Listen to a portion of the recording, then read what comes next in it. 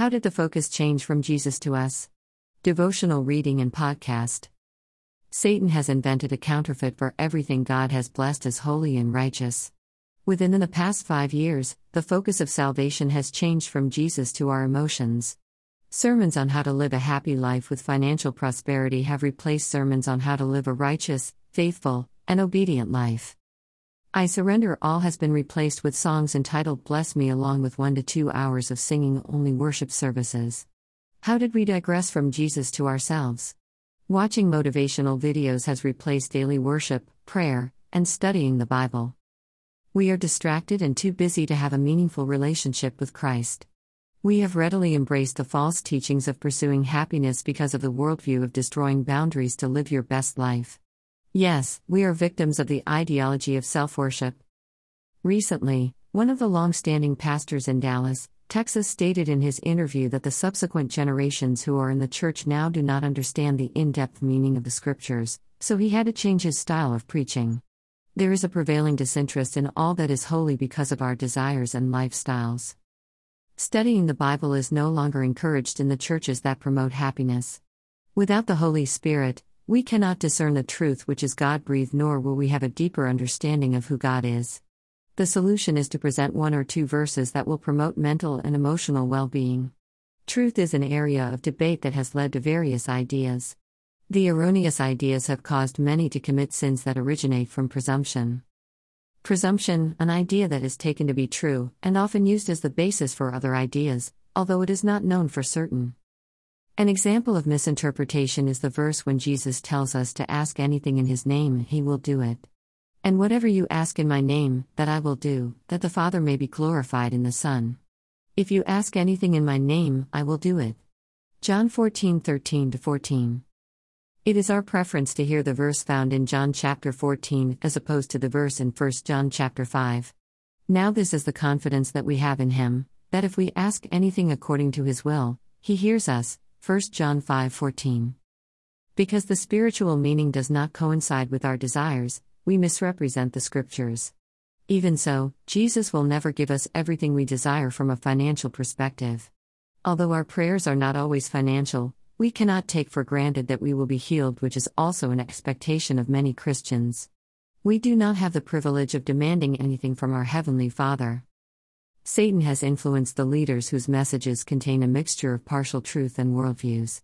Churches whose focus is to keep their members happy will preach verse number 1 from the pulpit. All you have to do is pray and God will fulfill the desires of your heart, but you must first take action by pursuing the marriage partner, starting the business, and purchasing the house.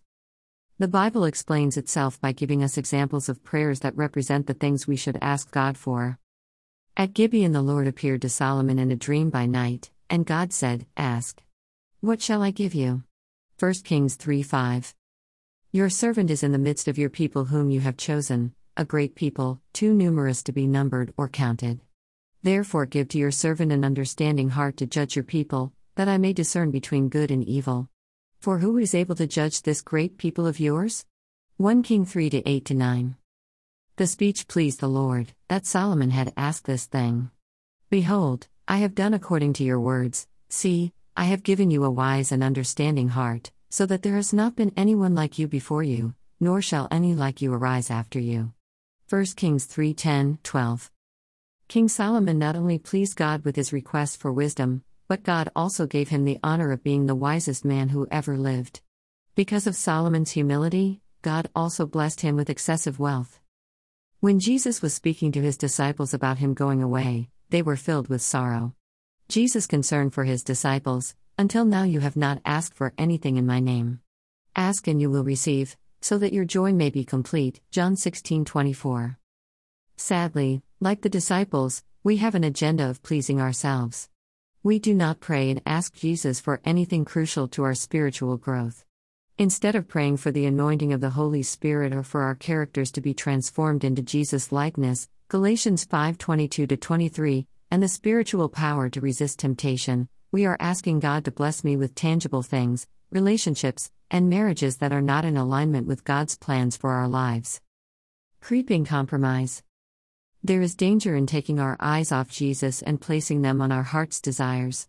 Worshipping God according to how we feel results in a compromised relationship with Christ.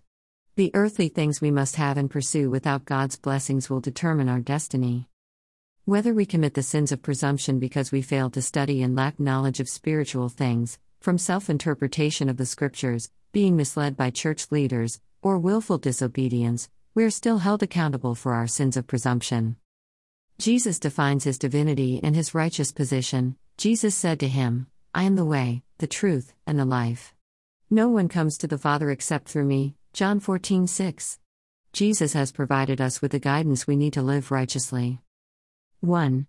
If you love me, keep my commandments. John 14:15. 2. I am the vine, you are the branches. He who abides in me, and I in him, bears much fruit, for without me you can do nothing. John 15:5. 3. He who loves father or mother more than me is not worthy of me. And he who loves son or daughter more than me is not worthy of me. And he who does not take his cross and follow after me is not worthy of me. Matthew 10:37-38. 4.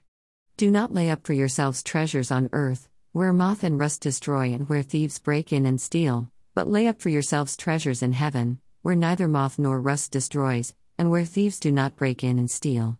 For where your treasure is, there your heart will be also. Matthew 6:19-21. Jesus not only identifies the requisites for his followers, but he also reminds us of his divine authority. I am the Alpha and the Omega, the beginning and the end, the first and the last. Revelation 22:13. I am the root and the offspring of David, the bright and morning star. Revelation 22:16. Our earthly agendas determine our destiny, eternal life or the second and final death. We are rapidly moving forward from living in the last days to the end of time. Jesus says that we must choose whom we will serve.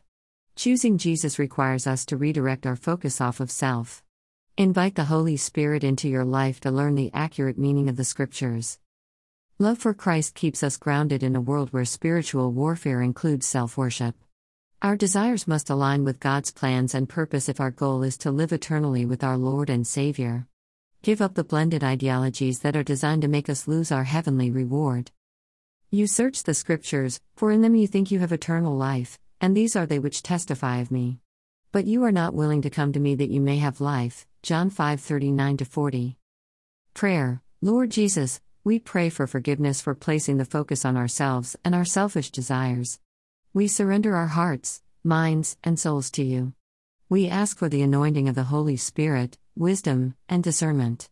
We need your guidance and strength to continue to walk this spiritual journey. Thank you for hearing and answering our prayer that we ask in your holy name. Amen.